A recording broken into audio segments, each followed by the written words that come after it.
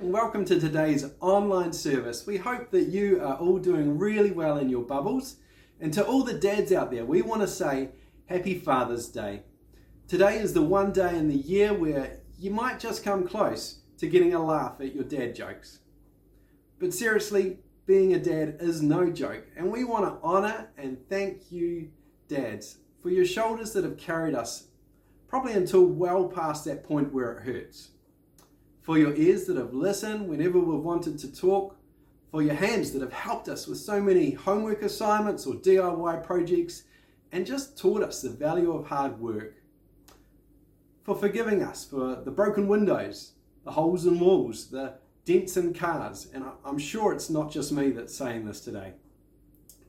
And thank you, dads, for saying no to so many other things so that you could say yes to us. Thank you for your faith in Christ. And while there's no perfect dads out there, for the love that you have shown us.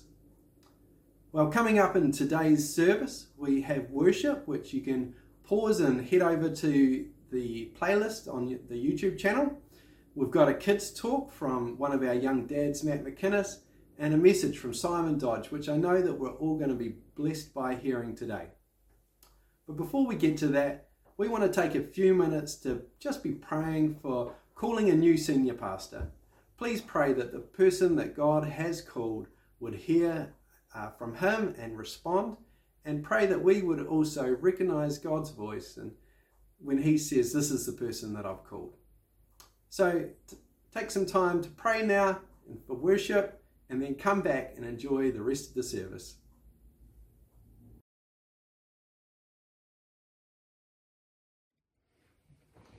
Good morning, church. Noah and I just wanted to share one of his favourite books, Good Father, for little ones, just to celebrate Father's Day and just to kind of break it up a bit. So let's begin, shall we? What is a good father like? We have here a wee teddy bear with what is a good father like? You know, yeah. Like a king who is fair and kind. He rules with your very best in mind. Like a warrior who is strong and brave, he protects you when you are afraid. See, the lion's protecting. See that now? Like a teacher who helps you learn and grow. He teaches you what you need to know. Eh? Is Uncle Steve a teacher? Does he teach you what you need to know? He does, yeah.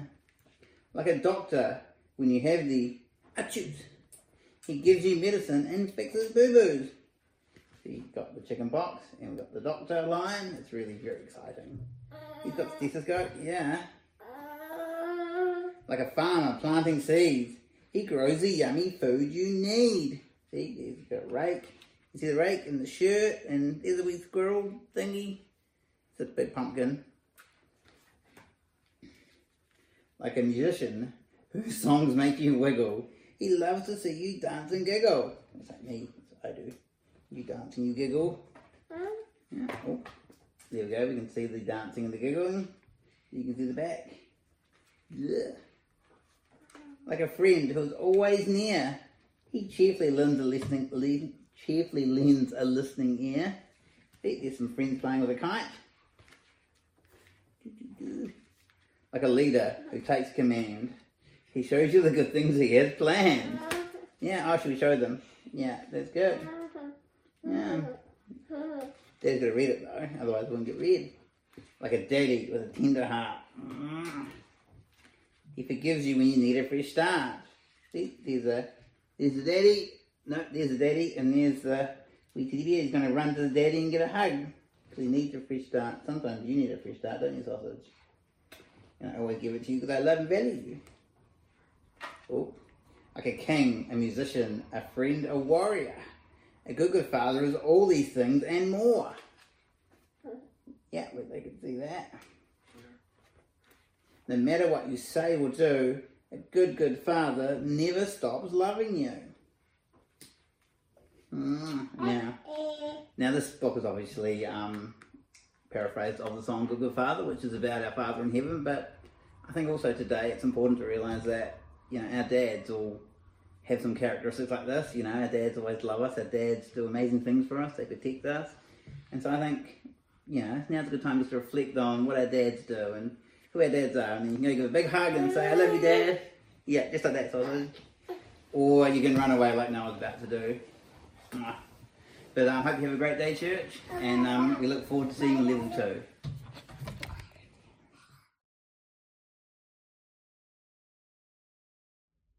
Hello, I'm Simon Dodge, and it's my privilege to be able to share a message with you today. We're going to start off with just a little bit of fun, just to get our minds working. So I'm going to ask you to come up with as many words as you can, as many verbs, in 1 minute that begin with the letter F. F for Freddy. No naughty words. Count them on your fingers.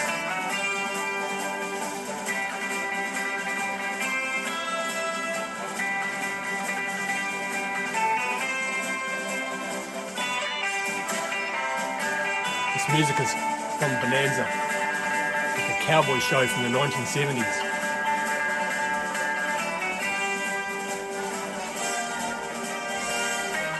We used to use it all the time in our kids program. It's called MSG. The Mustard Seed Gang. Those are the days.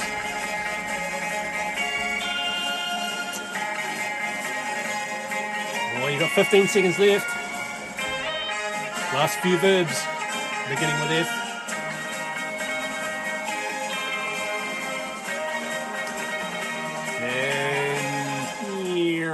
And stop. How did you go? Did you get more than 11? Because if you got more than 11 words beginning with F, congratulations, you have passed question 7 in the Montreal Cognitive Assessment Test, which means that your mind is at least partially working. And that's important because God did not create you to be a mindless, unthinking pawn to serve his purposes. Nor did he create you as a side project to entertain himself in the weekend. Instead, God's purpose and desire is to bring you right into the center of his inner circle and share with you his family, his work, and his glory. When that realization really soaks into the center of your head, it's mind-boggling. Now, we have this game. It's called Boggle. And you probably know it. There's lots of little dice with letters on them. And you shake the thing around. And then you take the top off. And you try and see how many words you can come up with in 3 minutes in that new configuration. Just going to put that down over there now. It's a good little game, and in just the same way, it's good to have our mind boggled from time to time. You know, there's always more than we currently know and understand. There's always more, and from time to time, we need God to kind of reconfigure our minds. We can reconfigure the way we think and understand things. In Romans chapter 12, Paul tells us, do not conform any longer to the pattern of this world, but be transformed by the renewing of your mind. Be transformed. Then you will be able to test and approve what God's will is, his good, pleasing, and perfect will. So let's pray and let's ask God just to boggle our minds a little bit today, shall we? Lord, we really want to hear your voice. We pray that you would open our minds today to understand in greater measure who we are in you. And Lord, we really want to be able to bring you glory through all the things that we do and what you've called us to. We pray today that you would give us insight and understanding and inspiration. Amen. So Today I want to look at first of all, the incredible place that God has called us to in Him. And then in view of that understanding, I want to talk about work. That is the work that God has prepared for each one of us to do. And I want to share 3 keys for effective, fruitful work that will bring glory and honor to Jesus on the day He is revealed. Along the way, I want to weave in the incredible revelation that God is going to share His glory with us. Did you know that God likes to share? The more I read the Bible, the more I find myself marveling at God's plans for us. He really does want to bring us right into His inner circle to share in His family, His work, and His glory. So let's look first at who we are in God and allow God just to give our minds a bit of a wee tune-up before we move on to the subject of work. So, first of all, when we accept new life in Jesus, we are born into God's family. God the Father has adopted us as His children. Let's read some verses. John 1, 12 to 13. Yet to all who received Him, to those who believed in His name, He gave the right to become children of God. Children born not of natural descent, nor of human decision, nor of a husband's will, but born of God. Wow. 1 John 3 verse 1 says, how great is the love the Father has lavished on us, that we should be called children of God. And that is what we are.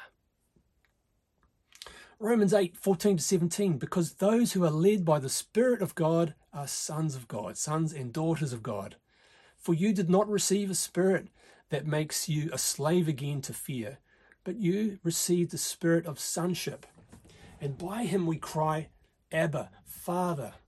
The Spirit Himself testifies with our spirit that we are God's children. So you see, we are not guests in God's house. We are now God's adopted children. We have all the rights and privileges of children of God. Not only are we now God's children, but Jesus has chosen us as His bride. Revelation 19, let's read that from verse 6. Then I heard what sounded like a great multitude, like the roar of rushing waters and like loud peals of thunder, shouting, Hallelujah, for the Lord God Almighty reigns. Let us rejoice and be glad in Him and give Him the glory, for the wedding of the Lamb has come, and His bride has made herself ready. We are that bride. Listen to this passage in Ephesians about what Jesus has done for us in the intimacy of the relationship we will have with Him as His bride.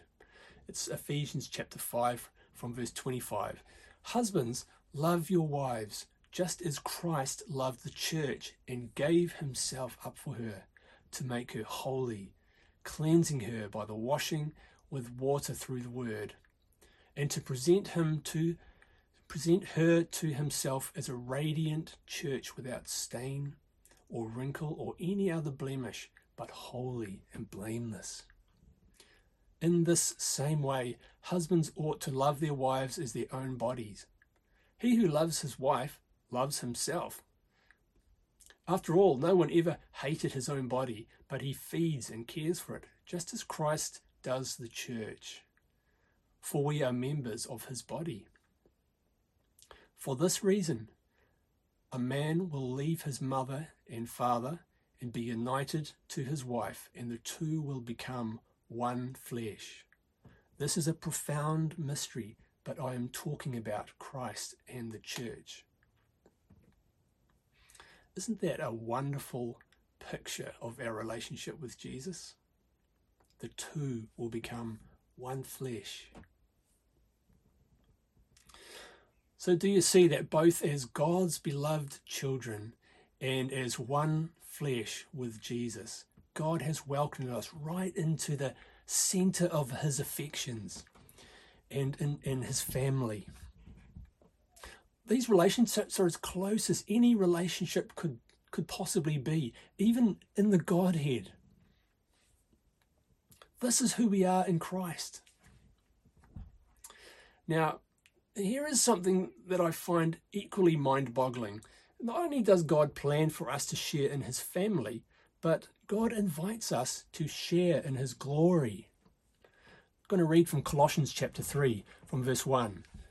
Since then you have been raised with Christ. Set your hearts above where Christ is seated at the right hand of God. Set your minds on things above, not on earthly things, for you died, and your life is now hidden with Christ in God. When Christ, who is your life, appears, then you also will appear with him in glory.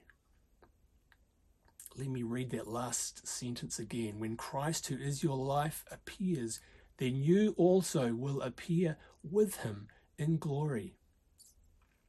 The Bible speaks of a day when Jesus will be revealed in all of his glory, and every eye will see him. Now, when that happens, according to what we just read, we are actually going to appear with him in glory.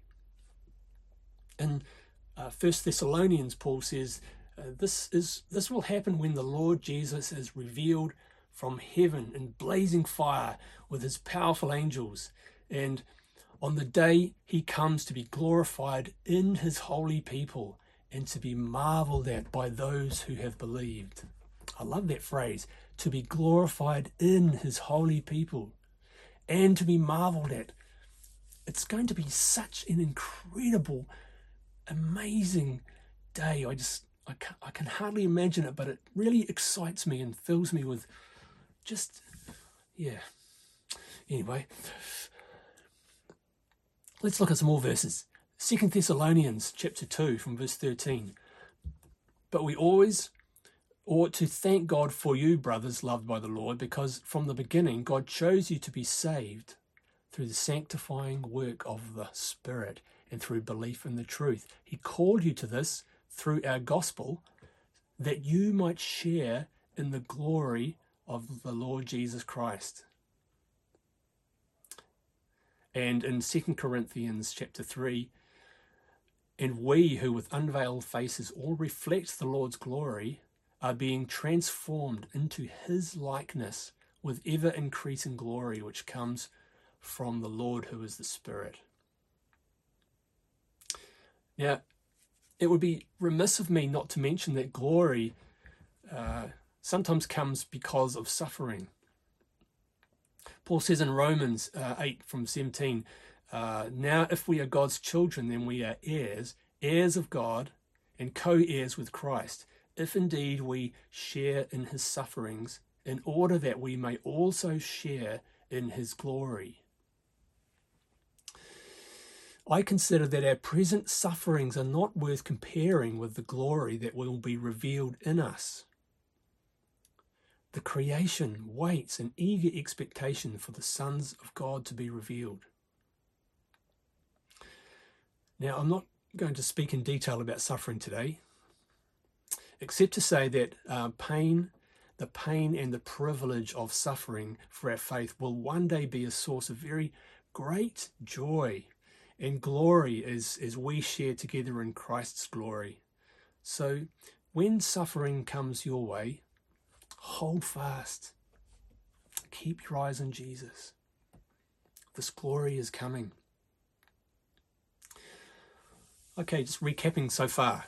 God has brought us into the very center of his family as his children and as one flesh with Jesus. And by virtue of our intimate connection with the Godhead, we will share in God's glory. We add to that glory when we submit ourselves completely and utterly to God, when we cooperate with the work of the Holy Spirit in our lives, and when we suffer, if required, for our faith in Jesus. we can also bring glory to God by completing the work that he has prepared for us to do. Now, Jesus, in his prayer recorded in John 17, said to his Father, I have brought you glory on earth by completing the work you gave me to do. We can do the same. The Holy Spirit is also completing a work in us. And Paul says in Philippians 1, I have brought, what does he say? He says that he is confident of this, that he who began a good work in you will carry it on to completion until the day of Christ Jesus. So you see, there's a lot of work going on in this new family we find ourselves in. It's like a great big working bee involving the Father and Jesus and the Holy Spirit and you and me. We've all got our sleeves rolled up together and we're doing the same work. And at the end, there's going to be one great big celebration. So, let me share with you 3 keys to making your work effective and fruitful. And all of these keys, the words begin with the letter F, funnily enough. And they are: fasten yourself to Jesus, follow the leading of the Spirit, and fulfill every good purpose of yours in every act prompted by your faith. Let's look at those one by one. Fasten yourself to Jesus. We're going to read from John 15 from verse 1. This is a great passage and we'll bring out a few points from it. It's Jesus talking. He says, I am the vine and my Father is the gardener. He cuts off every branch in me that bears no fruit, while every branch that does bear fruit, he prunes so that it will be even more fruitful. You are already clean, or pruned, because of the word I have spoken to you. Remain in me, and I will remain in you. No branch can bear fruit by itself. It must remain in the vine. Neither can you bear fruit unless you remain in me. I am the vine. You are the branches. If a man remains in me, and I in him, he will bear much fruit. Apart from me, you can do nothing. If anyone does not remain in me, he is like a branch that is thrown away and withers. Such branches are picked up, thrown into the fire, and burned. If you remain in me and my words remain in you, ask whatever you wish, and it will be given to you. This is to my Father's glory, that you bear much fruit, showing yourselves to be my disciples. Right, let's just bring out some points from this. The fruit that we bear will be the result of whose expert gardening skills? Yes, God's, of course. And is he able to make you fruitful? Of course. Next point. You have one job. What is it? Yes, remain in me. Let's just look at that verse. If a man remains in me and I in him, he will bear much fruit. Apart from me, you can do nothing. So you see, fruit is actually a consequence of being in Jesus. Jesus doesn't actually say bear fruit. He says remain in me and then you will bear fruit. It's a natural consequence.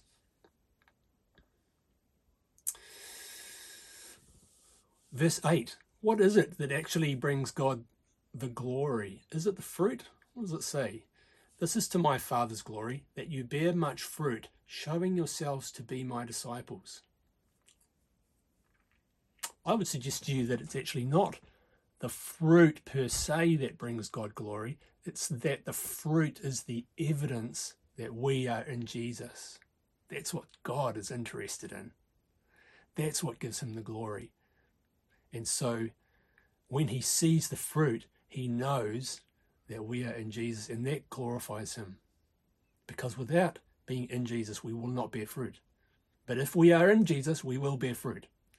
And that brings us to that point again. We've got one job. What is it? Remain in me. Remain, abide, set up camp with and never leave. Consider the scale insect. He buries into the beech trees in the bush of New Zealand. He buries his nose right into the phloem, which is the sugary, sweet honeydew that's flowing down from the tree, through the tree, and nourishing it. And once he's got his nose in there, well, he just stays there. He doesn't need his legs or his wings anymore, so he gets rid of them. The thing is, there's so much good stuff coming in that he can't contain it. And so he has this little waxy tubule out the back so that the overflow can pass right through. Otherwise, he'd explode. But the good thing about that is that the drip of honeydew that comes out that wee waxy tubule becomes food for insects and birds and so on. So you see, the scale insect make his number one priority to feed himself in the source of the blessing. But the overflow from him is that he blesses everyone else in the forest, essentially. What would happen if a scale insect took his nose out of the phloem? Well, basically, he would dry up, and so would the blessing that he is passing on to others. If you stop spending time with Jesus so you can spend more time helping other people, you will also stop bearing fruit and dry up like a withered old branch. So don't do it. Learn from the scale insect. Feed yourself first. Then you will be able to bless others. So I'll say it one more time. You've got one job. What is it? Remain in me.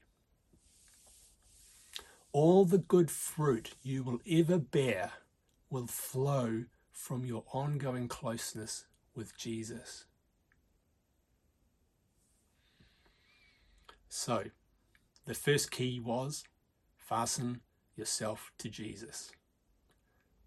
The second F and the second key to making your work effective and fruitful is to follow the leading of the Holy Spirit.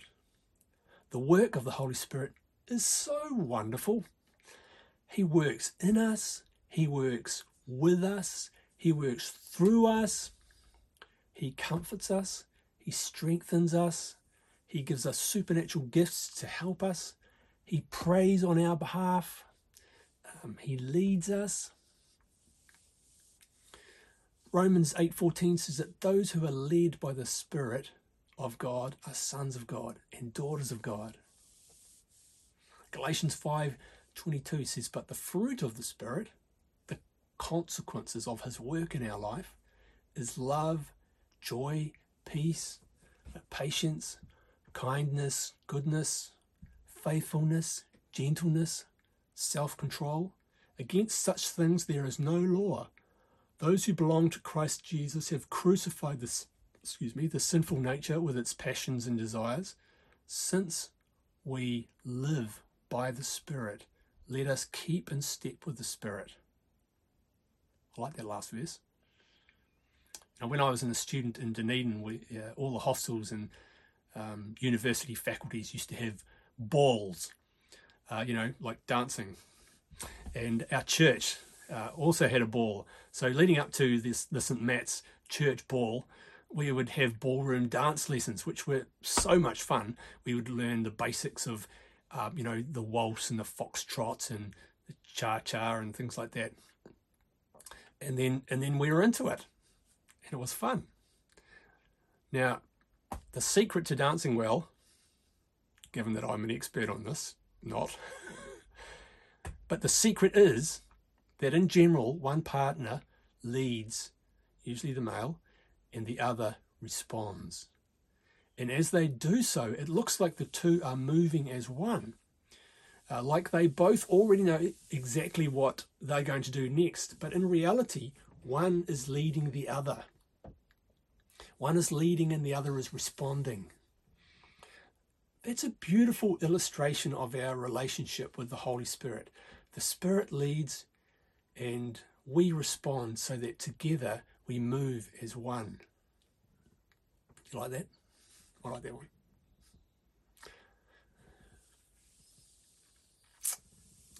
So how does the Spirit lead us? You know, it's often just a little prompt, a thought that comes into your head that you should do something. Sometimes the Spirit will put something on your heart, a desire to do something. Maybe he'll give you a word that you feel you need to encourage somebody with. Sometimes as you're reading your Bible, you'll get some direction about what you're needing to do in your life. All of these ways and many more are ways that the Holy Spirit can lead us. You know, the work that God has for us to do can be as big as a life calling and as small as a little nudge. It can be a career or simply a small act of kindness. With God, nothing is too big and nothing is too small. So, since we live by the Spirit, let us keep in step with the Spirit. What it really comes down to is obedience. Do you know what God's love language is? Yeah, it's obedience. So if you want your work to be effective and fruitful, you need to fasten yourself to Jesus and you need to follow the leading of the Spirit. Finally, you need to fulfill every good purpose of yours in every act prompted by your faith. I'm going to read a couple of verses from 2 Thessalonians chapter 1, starting from verse 11. I'm reading from the old NIV, the 1984 version, which is the one that I've been reading since I was a teenager. Might be a little bit different from the more recent version, but I like this version. Here we go. With this in mind, we pray constantly for you, that our God may count you worthy of his calling, and that by his power he may fulfill every good purpose of yours and every act prompted by your faith. We pray this so that the name of our Lord Jesus may be glorified in you and you in him, according to the grace of our God and in the Lord Jesus Christ. Let me just read verse 11 again. And that by his power he may fulfill every good purpose of yours and every act prompted by your faith. Now, hang on a minute. This sounds almost the exact opposite of the previous key. Instead of us waiting for the Holy Spirit to initiate something so that we can follow, it's God empowering the idea that we came up with. How can this be true? Are we actually allowed to think? Are we permitted to have desires well up within us and then actually pursue them? Would God really, by his power, fulfill every good purpose of mine and every act prompted by my faith? So it would seem. Let's read some more verses. I love this one from Isaiah 32 verse 8. But the noble man makes noble plans, and by noble deeds he stands. Have you got any noble plans brewing? Here's an interesting passage from the Old Testament. Now the Holy Spirit comes to every one of us, but in the Old Testament times, the Holy Spirit would just come to a person and be upon them for a particular purpose or role that they had. And so this is Samuel speaking to King Saul at the beginning of his kingship. After that, you will go to Gibeah of God, where there is a Philistine outpost. And as you approach the town, you will meet a procession of prophets coming down from the high places with lyres, tambourines, flutes, and harps being played before them, and they will be prophesying. The Spirit of the Lord will come upon you in power, and you will prophesy with them, and you will be changed into a different person. Once these signs are fulfilled, do whatever your hand finds to do, for God is with you. I'll read that last verse again. Once these signs are fulfilled, do whatever your hand finds to do, for God is with you. Very interesting, isn't it? It's a little bit like with our children. When they're little, we tell them what to do. But as they grow in maturity, we give them increasing freedom and responsibility to be able to make their own plans and carry them out. I think God's the same. But you might say, what if my idea was just my idea and isn't what God wants? There's another story in the Old Testament about King David. He had it in his heart to build a temple for God. He was super keen on the idea. And God came to him and basically said, that's a great idea, David, but you're not the one to do it. Your son is the one to do it. And so he basically gave David a course correction. And instead of building the temple, David, over his life, collected up all kinds of building materials ready for his son Solomon to be able to build the temple. If you want God to direct the course of your life, you actually have to be moving. You can't steer a stationary bike. Start pedaling. And if your good idea is actually a bit off, God is quite able to redirect your course. The truth is that in God there is a wonderful interplay between good ideas and God ideas.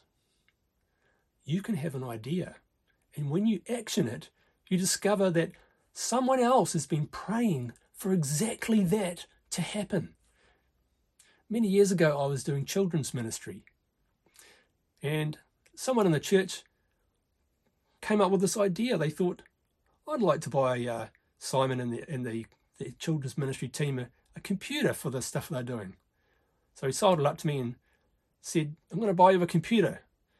Choose one that you like and make sure it's a good one. So I did. I bought a good one.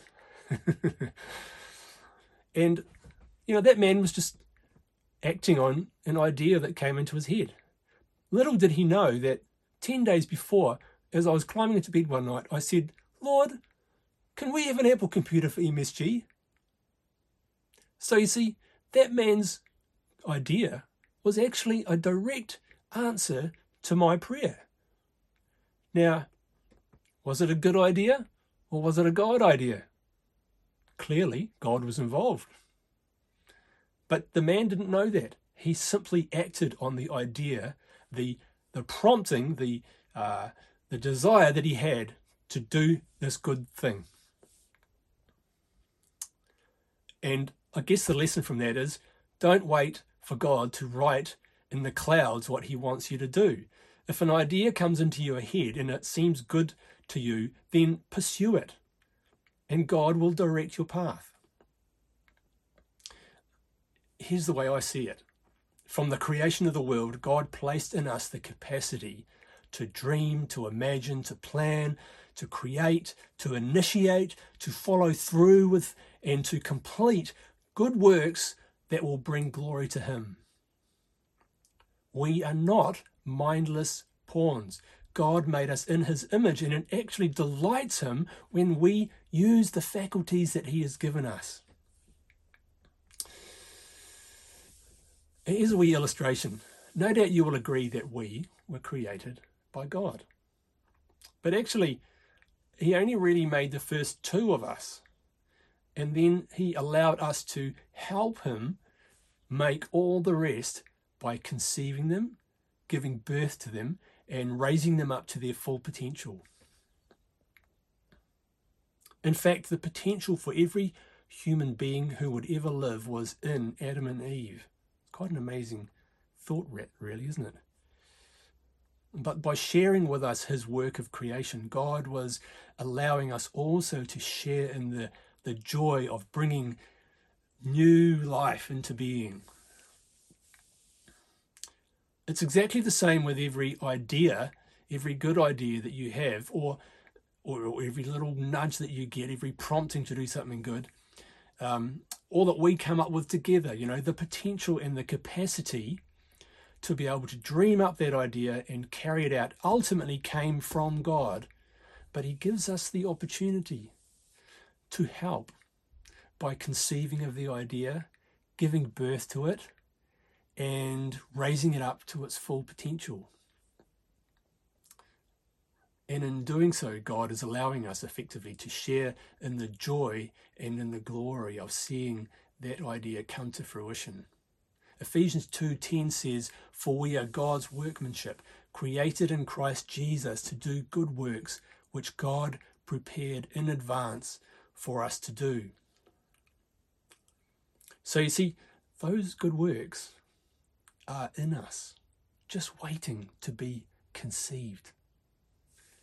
And as they are conceived, the Holy Spirit becomes sort of like our midwife, helping us, encouraging us, and providing the expert assistance that only God can offer, but still allowing us to carry the baby. And not just carry the baby, but give birth to it and then look after it after it's born. You know, it's God's work, but we have the privilege of helping.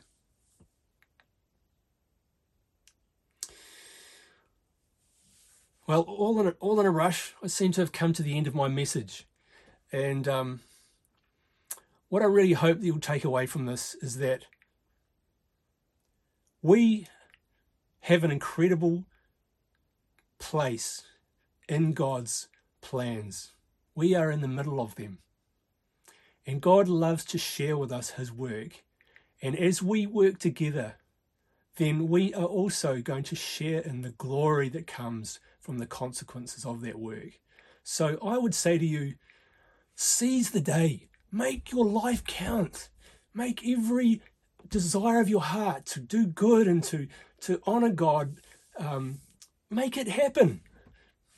Lift those things to God, and if you feel prompted, then just step out and do it. Remember those 3 F's that will help to ensure that you're effective and fruitful. Fasten yourself to Jesus.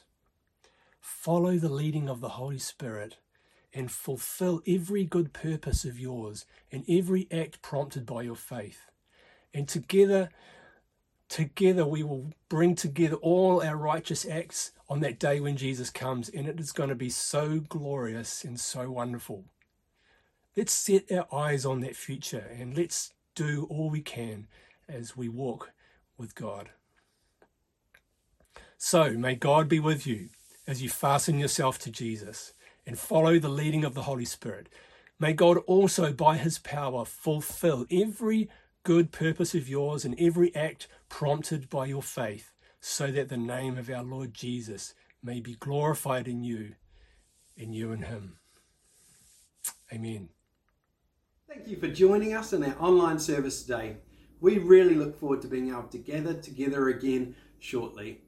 In the meantime, we encourage you to keep in contact with each other, and if you need help or want to chat, then you can email church office or elders or get in contact with your Connect leaders. But for now, have a really great week.